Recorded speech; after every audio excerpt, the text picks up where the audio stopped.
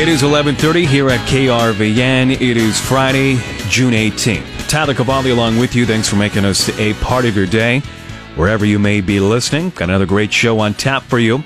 Also going to be a little bit cooler day. You know, it's been a hot week when we're celebrating lower 90s for much of our listening area. Also, you may be running into some sprinkles, which we would all certainly welcome. We'll have more on the weather coming up at 11:45 in a regional ag weather update with Paul Perkins. Jason is in for sports. That'll come up here in just a couple of minutes. And then Bob Brogan will tell us how stocks are performing so far on this Friday. Not great so far, but he'll fill us in just a moment. But let's head out to our Lincoln office, and Susan Littlefield is joining us. And Susan, how are you? I'm doing well. I got woke up at 4:30 this morning with thunder. Hey, there you go. Did it drop any rain, though?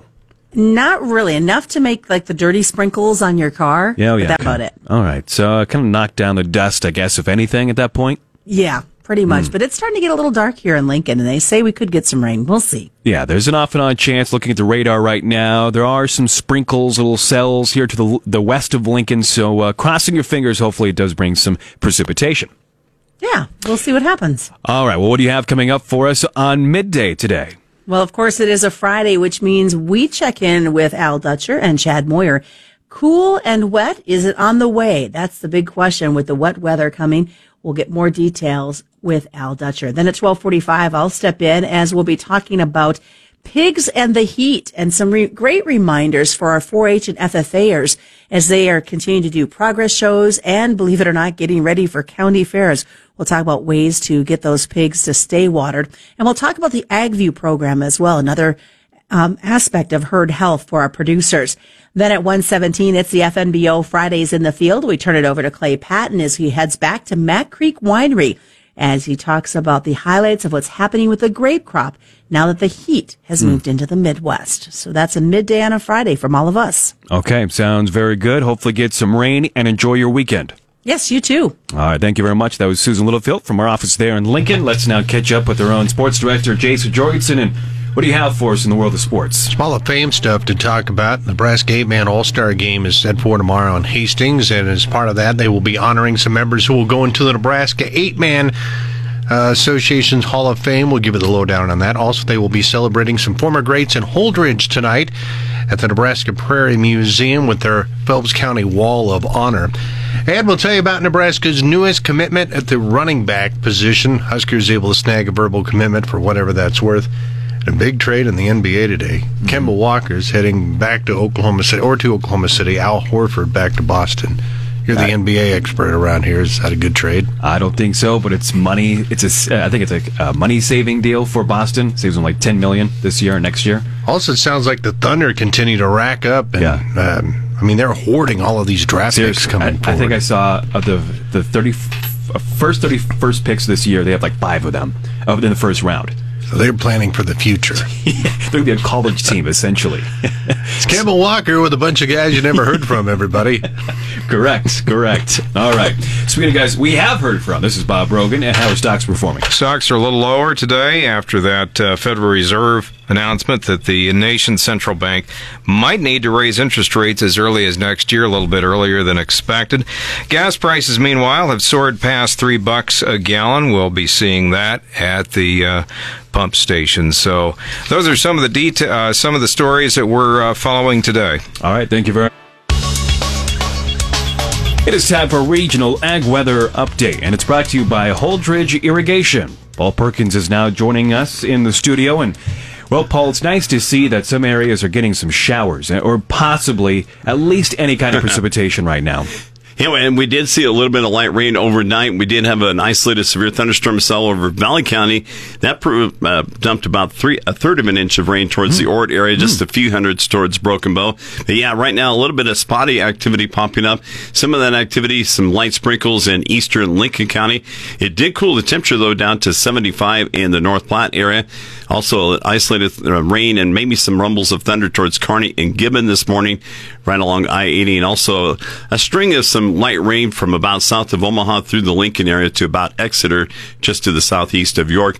But all of it quickly moving off towards the east. Unfortunately, not dropping a whole lot of rain. again, we'll take whatever we can get at this point. But also one of the highlights, too, is the temperature is going to back down a little bit today and for the next several days. Exactly. More seasonal as we head into the weekend, and a nice break from the heat coming up on Monday, looking at highs in the 50s, and we could see some overnight lows in the 50s for early next week. Yeah. Wow. All right. It's been warm when we're almost celebrating low 90s for highs.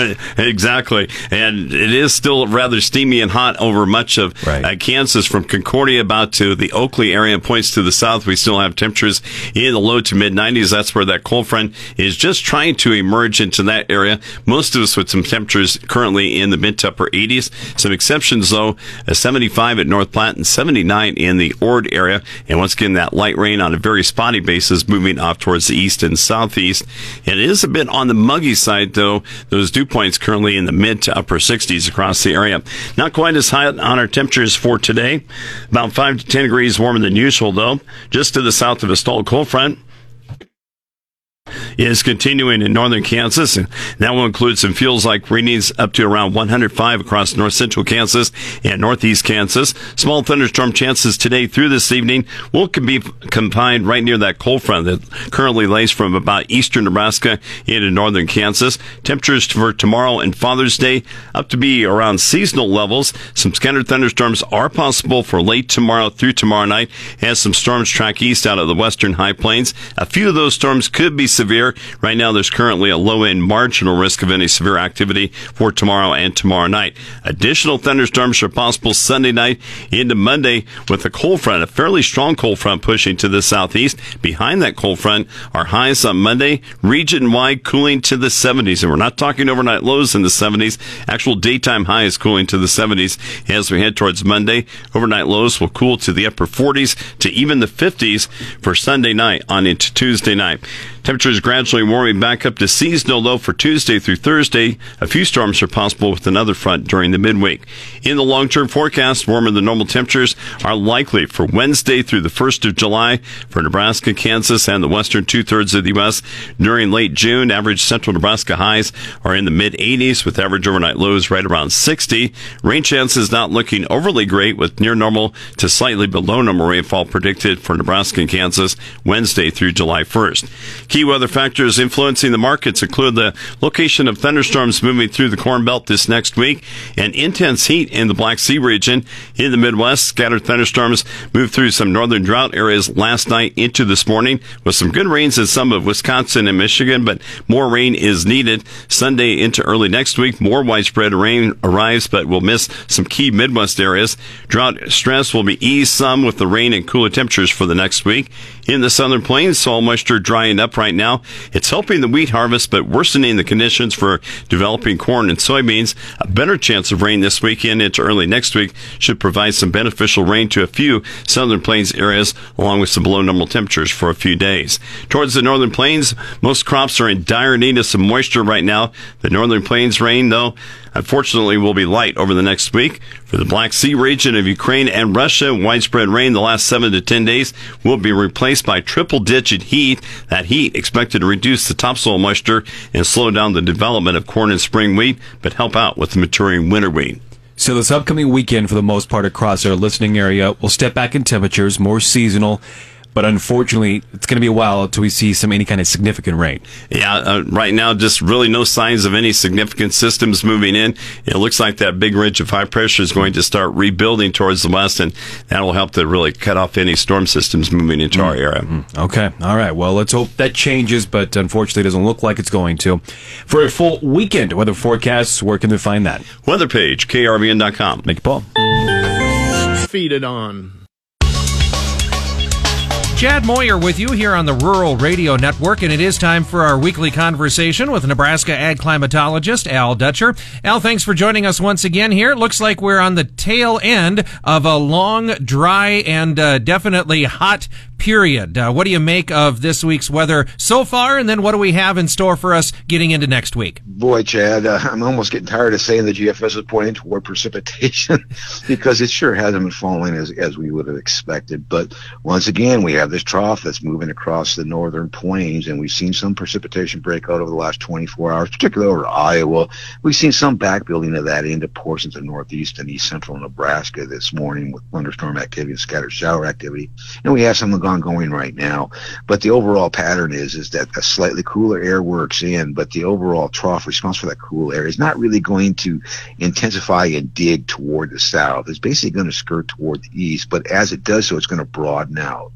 Therefore, for this weekend, we're not going to see the real cold air start to move in until we get at least through tomorrow night into Sunday, when another piece of energy rotates around that trough. And basically, as it moves the energy through the western portions of the north central and central plains, it will start to pull that cold air in behind it. So we should see an increasing chance for precipitation, particularly from west-east, particularly tomorrow afternoon into Sunday. Might be our best opportunity for precipitation until we get into late next week. There may be some scattered precipitation across southeast and south central Nebraska as the precipitation that was over eastern Nebraska sags slightly toward the south, and we can maybe get a little bit of convergence. But I wouldn't count on a lot of that moisture. We will remain in the 90s here for the next day and a half, and then we'll start to see that cooler air move in on Sunday to some extent. Probably the warmest temperature will be along the Kansas-Nebraska border, much cooler toward the north. And then as we get into Monday, we really get the full-blown of the nice cool air. I don't know if we're going to break the mid-70s across the northern part of the state. We'll probably be in the mid to upper 70s across the southern part of the state. But the ridge from the west starts to rebuild back in as another trough comes into the Pacific Northwest. So we will see an increase in temperatures as we go through the midweek period, and that is likely to come to an end as we get to late next week as yet another trough basically moves across the northern plains. This is kind of an interesting trough from the standpoint that they're really bringing this down unusually far southward and very intense in terms of the coolness. For late portions of June and into early July, this would be unusually cold, looking like highs that would be in the 70s, maybe even some 60s in the Dakotas. But that also increases our chance for precipitation. So once again, we rotate energy around this trough. And what's more interesting is as we go into July, I thought that trough might break down and we'd see the ridge return. But this morning's GFS model basically keeps a troughing pattern across the north central United States all the way to the end of its forecast model, which takes us out to the 6th of July.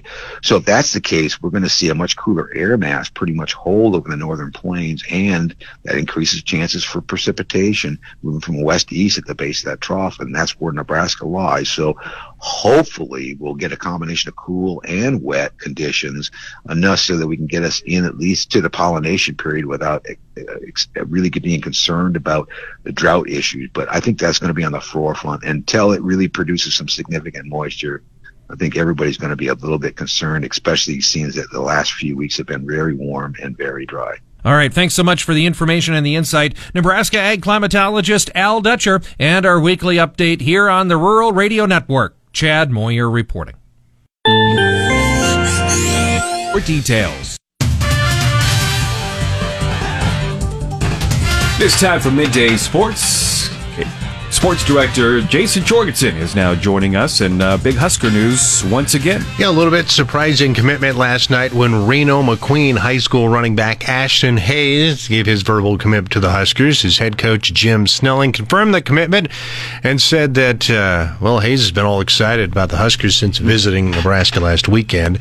Hayes is the fifth known commitment in the 2022 class and the second this week, joining quarterback Richard Torres, who jumped on board with the Huskers on Monday. In talking to Husker assistant coach Sean Beckton and listening to what head coach Scott Frost had to say, all of the college coaches are just glad now that things are a little closer to normal. I still don't know how they were able to recruit and do any of that during COVID. Well, and if you are a student athlete trying to figure out where you want to spend your next 4 years, would be a very difficult decision in these times, because you may not have been able to visit certain colleges or do all these kind of things because of COVID. But I think... Yeah, that's a big decision to make when you never get on campus. We already know what the transfer portal has turned into with the Wild West. Give it a year when you have all of these kids who had to make decisions, and then they're not happy with where they're at. I mean, it'd be like you and I looking at a radio job and never actually seeing the station or what you're working with or what's going on, then realizing, yeesh, this is not good. A little different. We'll keep everybody up to speed. As part of the activities surrounding the Nebraska 8-man All-Star Game in Hastings tomorrow, a number of area coaches and players will be inducted into the Nebraska 8-man Hall of Fame. Those being honored tomorrow include former Elwood head coach Kevin Mulberg, Carl Ostran, who started Ansley, then went on to have a successful coaching career at Nebraska Christian, will be honored, along with Josh Cobb of Wallace, Corey Anderson of Sandhills, longtime Hayes Center head coach Jim Cole, Wade Edis of Mullen, and Scott and Andrew Shanley of St. Edward. Tomorrow night's game in Hastings kicks off at 6. Should be a decent night for that matchup tomorrow night, and I hope they have a big crowd. Yeah, weather going to be probably in the low 80s there, so not as warm as what it has been. Certainly good timing for it. Fort Kearney Conference All-Stars were the champs last night at the New West All-Star Volleyball Classic in Minden. They beat the RPAC in the first round in 3 sets. Then they were able to take out the Southwest Conference in the championship match. Lou Platt won the consolation match over the RPAC. That FKC team is pretty strong. That's a very good all-star team, especially for small schools. Belle Pates of Pleasanton was named the MVP of the night. The girls and boys basketball games are set for tonight between the 4 conferences. Girls games at 5, boys game at 7. When you think of the FKC, I mean, you have Pleasanton, Overton. I mean, those teams were playing at state. So, of course, they're going to be solid. Yeah, they were last night. And the Phelps County Sports Wall of Honor will induct more individuals tonight at the Nebraska Prairie Museum's annual Swedish Supper. The first 2 inductees are Jared Carlson of Walker Hohensee, who won Class B #1 doubles tennis state championships in 2012 and 2013. They went 40-0 that year. They won it in 2013. The next 2 inductees are Jenna Isaacson-Misner of Holdridge and Michelle Patterson-Kluver of Loomis. Isaacson was an all-state selection in a number of sports. She went on to play for the Lopers. Kluver went on to play golf at Nebraska despite never having played high school golf. She was the 1991 Kearney Hub Female Athlete of the Year. She actually eventually went on in the mid-90s and played in the U.S. Women's Amateur. That's how good of a golfer that she was. I'm very confused how she made it to UNL without playing high school. She could golf. And her dad was a teacher and a golf coach. Okay, so that helps. It does. Okay. Also, the Holdridge girls golf teams from the mid to late 90s will be represented. They won state titles in 93, 95, 97, and 98. Induction ceremony tonight at Holdridge at 7. Okay. It's a cool deal that they do over there. Yeah, and they do it once a year? Mm-hmm. Okay. And I need to get over in that museum. Yeah, it's just right off the highway. Yeah. I mean, this is probably not the weekend to do it with Swedish Days going on, but I need to make it over there. No, it's a great museum. They've done some updates there as well. It looks good. It's a good spot. That's Look at Sports. For more, find it anytime at krvn.com. Thank you very much.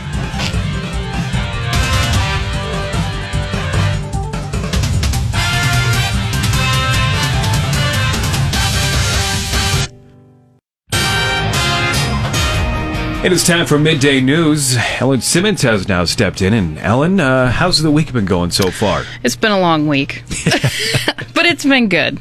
A good week, but at least listen, temperatures are cooling down. The weekend is now upon us.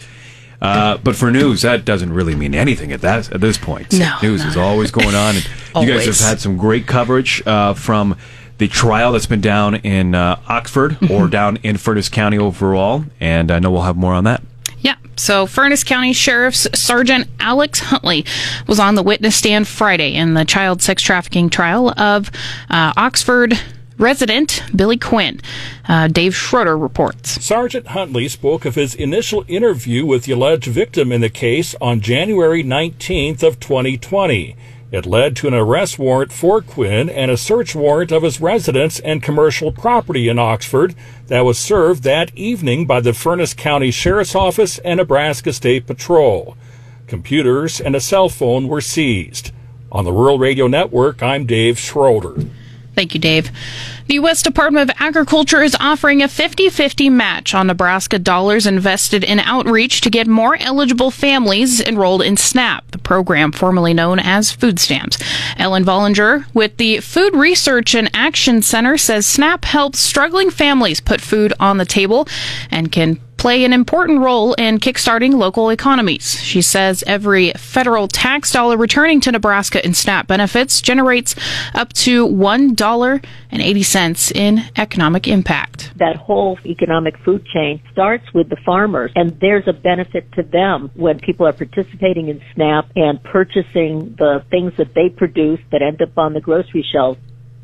Recent USDA guidance to states aims to enroll people who may not know they are eligible, including Black and Latino households, college students, and military veterans. Governor Pete Ricketts vetoed LB 108, a measure passed in this year's session to expand SNAP eligibility, claiming it would discourage Nebraskans from returning to work. Lawmakers voted to override the governor's veto.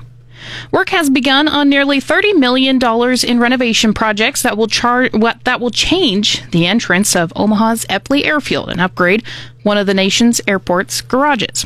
The Omaha World Herald reports that the entrance to the airport terminal will be moved about a quarter-mile south toward downtown along Abbott Drive. The change comes following several studies in recent years showing the need for a longer and wider entrance that will give drivers more time to make maneuvering decisions. Work on the south garage will include construction of an express ramp to provide access to premier parking. Construction began Wednesday and is slated to be finished by late 2022.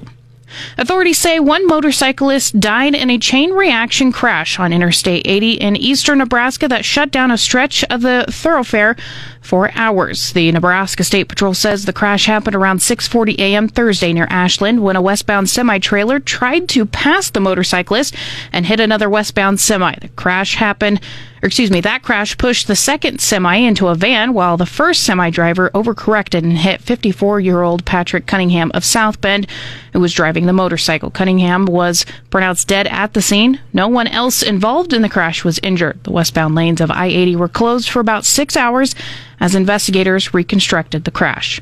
You can find more news at krvn.com. City. The recent heat has been a big issue for those in the livestock industry. Today we look at dealing with heat and hogs. Good afternoon. I'm Susan Littlefield on the Rural Radio Network. Well, as we know, pig care and comfort is a top priority for U.S. pork producers. And as temperatures continue to rise, adjusting building mechanics to maintain pig comfort is a big priority. Dr. Chris Holstetler is Director of Animal Science with the National Pork Board and says animals reduce feed consumption in the heat, inadvertently challenging their growth. Certainly keeping the barns and, the settings on the ventilation, making sure that those are correct for fan speeds and number of fans running, but also making sure that all of it is maintained. So maintaining your fan motors and maintaining your fan louvers and intakes and the outlets, extremely important, as well as curtain mechanisms, so raising and lowering the curtains. That can be a challenge as well. One of the first warning signs in pigs is getting overheated is a change in those eating habit times, going from day to night feeders. The bottom line is feed consumption is reduced by 10%. Recent checkoff funding research from Iowa State University looked at how the animals absorb feed during these warmer days. They found out that really what happens is the pigs under heat stress conditions have what's called leaky gut syndrome, so that they absorb the nutrients in a much less efficient manner. So it's actually a twofold, a double whammy, if you will, due to heat stress. Not only do they eat less, but what they do eat, they absorb more poorly than under normal growing conditions. And he says that pigs in heat stress do give off a variety of warning signs beyond growth performance. certainly increased respiration rate, laying over the cool parts of the floor. If you have a partially slatted floor, they will lay over the slats rather than the solid portion of the floor. And of course, that changes their dunging patterns, dunging behavior. If you've got a water meter on your building, you can see water intake increase, water utilization increase. Those are some of the indicators that pigs are no longer operating in their thermal neutral zone and that they're warmer than what they typically would be. And for those 4-H and FFAers out there, Dr. Hostetler is stressing the importance of evaluating how you as members and parents too are watering their pigs, both at home and when you're at those shows. That garden hose gets sunshine on it. That water is 120 degrees, and there's no way those pigs want to drink that water, right? And on top of it, to get cool water, you have to run it for 3 or 4 minutes before the cold water starts to come out of that hose. And when they get to the show, that's extremely important as well. A lot of times you'll see gravity-fed water delivery systems. They're essentially a bucket with a nipple in the bottom of them or a PVC pipe with a nipple in the bottom of them. That's relying on the weight of the water to deliver that. That's not nearly enough water delivery to meet the demands of those pigs. And so a pressurized water system is important when delivering water to the pigs. And since we're talking herd health, want to remind pork producers about AgView. It's a platform that promotes business continuity for America's pig farmers. It uniquely makes pig movement data instantly available to animal health officials. Dr. Dave Pryburn is the chief veterinarian with the National Pork Board, and he talks about the basis of this Pork Checkoff funded program. Essentially, through taking producer records, especially producer premises records tied to their animal movement or pig movement records, and holding those securely until they're needed for a foreign animal disease response. So how it works is producers create an account within AgView. They load up their premises information, they load their pig movement information and keep it real time. So that means continually update that movement information as more movements occur, as we know they will. And then it's held there only for the producers to see. Nobody else sees that. Hopefully forever, nobody else sees that, because the only time somebody else is going to see it is when a state animal health official makes a request to them or a permission request to see that data. And according to Dr. Pryburn, the producer's information would only be requested after there is a suspected outbreak of a foreign animal disease. Then the state animal health officials, as well as the federal animal health officials that are responding to the foreign animal disease outbreak, they'll be able to see that pig movement data and that premises data tied together in a geospatial dashboard. And then they can take that and they can make decisions right away based on where disease likely is, where it's likely not, where do they need to send resources to try to perform surveillance, how do they need to try to contain disease so it doesn't spread farther in our industry, so we can make this a much easier response.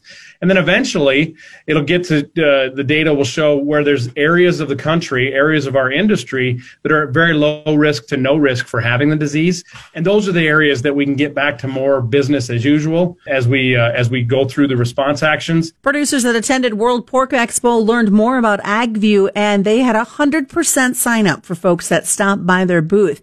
But you still have the chance.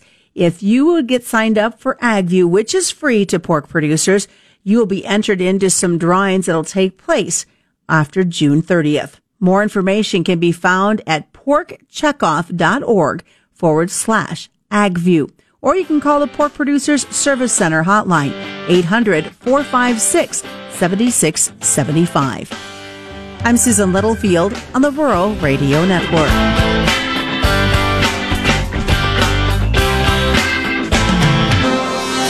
With the business report for Friday, I'm Bob Brogan. Stocks are broadly lower in afternoon trading on Wall Street after a Federal Reserve official said that the nation's central bank might need to raise interest rates as early as next year, sooner than the Fed's latest estimate of possible rate increases in 2023.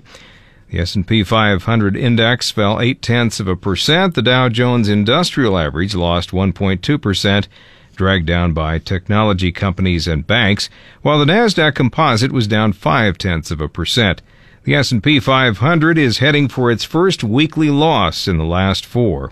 Bond yields were slightly higher after the comments from St. Louis Federal Reserve President James Bullard, who was speaking on CNBC. Gas prices have soared past $3 per gallon. The costs of used cars and new furniture Airline tickets, department store blouses, and the like are all on the rise, too. Economists say the price increases are fueled by the after effects of a global pandemic and probably won't last. But Republicans are hoping to storm into next year's midterm elections, arguing that key parts of the economy have deteriorated under President Joe Biden and a Democratic-controlled Congress. They say steep government spending has triggered inflation, and that has hurt the purchasing power of everyday Americans rather than triggering a promised boom. Many Americans are relaxing precautions taken during the COVID-19 pandemic and resuming everyday activities, even as some worry that coronavirus-related restrictions were hastily lifted.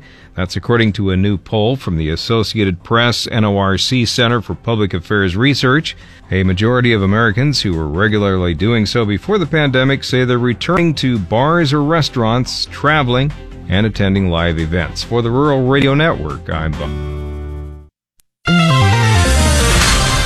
Welcome back to Fridays in the Field, brought to you by FNBO, the great big small bank. Excited to have you back with me in central Nebraska as we come back to Max Creek Winery near Lexington, Nebraska. And we're talking once again with Max McFarland. And Max, it was interesting. During our last segment, we were just coming into the budding phase. Things were starting to green up. It was cool and it was wet. Now fast forward several weeks and it's a completely different story. It is hot and it is dry right now in early June. So kind of walk us through, what does this mean right now for the grape crop and your management of the grapes? Well, I fear that I've missed something because here it's August and I completely missed June and July, and I don't know what happened there. But as we were talking earlier, you know, we grumble a little bit about it's cold, it's wet, we need some heat, and boy, be careful what you wish for because we got it. The grapes like it a whole lot better than I do. They kind of thrive in this. The older established grapes, their root system is so far down, particularly here in the Platte Valley where we are, so close to the water table, they're pretty much sub-irrigating themselves anyway. We don't really have to worry too much about them. So it's not like a corn crop that the leaves start rolling up, you know, when it gets hot and dry and you got to hurry up and get the pipe out or the pivot going. We just planted some replacement, quite a few replacement vines, which we do every year. And those little guys, they take quite a bit of water for the first 3 or 4 years. So we are scrambling to get the water today, just as you were walking in, trying to get the water to them. It certainly did hurry things along. It's catching things up. Seasonal wise, we scramble to try and keep up and catch up, but we'll get there. When it comes to the quality or the vintage of wine that'll be made this year, does heat stress, does that do anything to the vintage for the better or for the worse? Well, you know, you hear a lot about that in Europe, France, different places that they purposely put those grapes under a great deal of stress because that the flavors are more intense, et cetera, et cetera. It doesn't necessarily work that way with the kind of regional cold climate grapes that we have here. We don't particularly like to stress grapes any more than we have to. They have to get through an awfully nasty winter that's coming up, and so we want them happy and healthy and all of that. So really, again, even though I feel under a great deal of stress days like this, there's only about so much heat out there that I can take, and I got to get back inside. But the grapes are pretty well loving it. I don't anticipate that we're going to have an unusually stressed vintage in that respect, but there's so much that can happen between now and then. I say now and then. Harvest usually happens about the first full week in August. We'll get started, and it's really close already. So things are quickly happening. Let's talk now about the agritourism portion that really helps to make the business of Max Creek Winery. When you guys were getting started, what was one of the learning curves, or maybe even the biggest learning curve that you had to overcome moving into the agritourism space? Now, let me preface it by saying the learning curve was really steep, just every aspect of this. This wasn't something we had much background in. We did our homework, and I think we really did a good job knowing what we're getting into, knowing what to anticipate on the viticulture, the grape growing side, the winery side and winemaking side is, you know, challenging for me. Fortunately, we have a son, the winemaker, who he knows what he's doing. So, but I feel like we've really been able to anticipate what's happening there. The one area that really took me by surprise, and I think maybe all of us by surprise, was the whole events and tourism and that piece of it. That again, Max McFarland with Max Creek Winery near Lexington, Nebraska, for this week's Friday in the Field, brought to you by FNBO. Catch more and an expanded version of our interview all on video at ruralradionetwork.com. on highway use. Good afternoon. Clay Patton on the Rural Radio Network with a check here of your grain settlements as we take a deeper dive. Unfortunately, John Payne with Daniels Ag Marketing in Chicago unable to join us this afternoon. Though we see a big buyback of the dip from yesterday as we're seeing the soybean oil, one of the leaders to the top side today. It was one of the leaders to the downside yesterday, gaining over 5% in the September contract, 4.5% in the August. So as that brought it back around, soybeans gained nearly 5% on all contracts, but then corn, December and March of 22 gained over 6% on the day. So that helped to really pad things up and try to push them back to where they were pre the selling yesterday. Now, they don't quite make it to unchanged. Still likely to see some light losses so far in the week, but stepping back and bringing back a lot of what they had lost earlier. So as we saw coming across the commodity weather group, though, still calling for a much less threatening summer at this point moving forward. Its analysis pointing out that up until this point, we were seeing similar years to 1988 to 2012. That's where we saw a lot of hot, dry pressure not only start in June, but continue through the rest of the growing season, which really cut back on the overall yield. Now they're starting to say maybe it's going to look a bit more like 2006. That's when yields were just below trend line yields, but still kind of sitting in that same general area. So if we can start to get a more pleasant July, or not necessarily pleasant, but a more friendly July, maybe a little bit more mild temperatures, a little bit more rain introduced into the forecast, things can still have time to recover here. Now, the heat and hot damage, like we're talking with Arlen Suderman and the Fontenelle Final Bell on Wednesday, really pointing out that the heat we've already seen up until this point, though, has had some impact, has possibly made even some early damage, just stressing the crop that much to push us just slightly off of trend line yields. We still, though, have a lot of growing season left, a lot of critical time for this crop to get up and going, especially in the corn. Now, as we can move into July, into the first parts of August, where we see that critical pollination time after we shoot tassels and get ready there, that's going to be a critical time. If we get it very hot and dry there, it looks like it's going to hurt pollination. That's something to definitely be aware of. Other factors this week, of course, India not taking their tariffs off of vegetable oils, which they expected on vegetable oil imports, which would have been very good for U.S. soybeans. Unfortunately, when they didn't do that, that put a lot of pressure on soybean oil yesterday. The Biden administration also still catching a lot of pressure to do something on the renewable fuels, on the RINs, on the renewable fuel refinery waivers. So as they continue to catch that type of pressure, they're stepping back away from the biodiesel blends, from some of the ethanol blends as well as possible there, even though none of that officially set in stone that they'll actually either issue more waivers or anything, but it looks like they're starting to catch some pressure to lean that direction. Overall, though, going in, the rain's underwhelming yesterday. It looks like the rains may be underwhelming over the weekend. That puts the Weather Bulls back in charge coming into Friday afternoon. As for John Payne, you can always learn more at danielsagmarketing.com.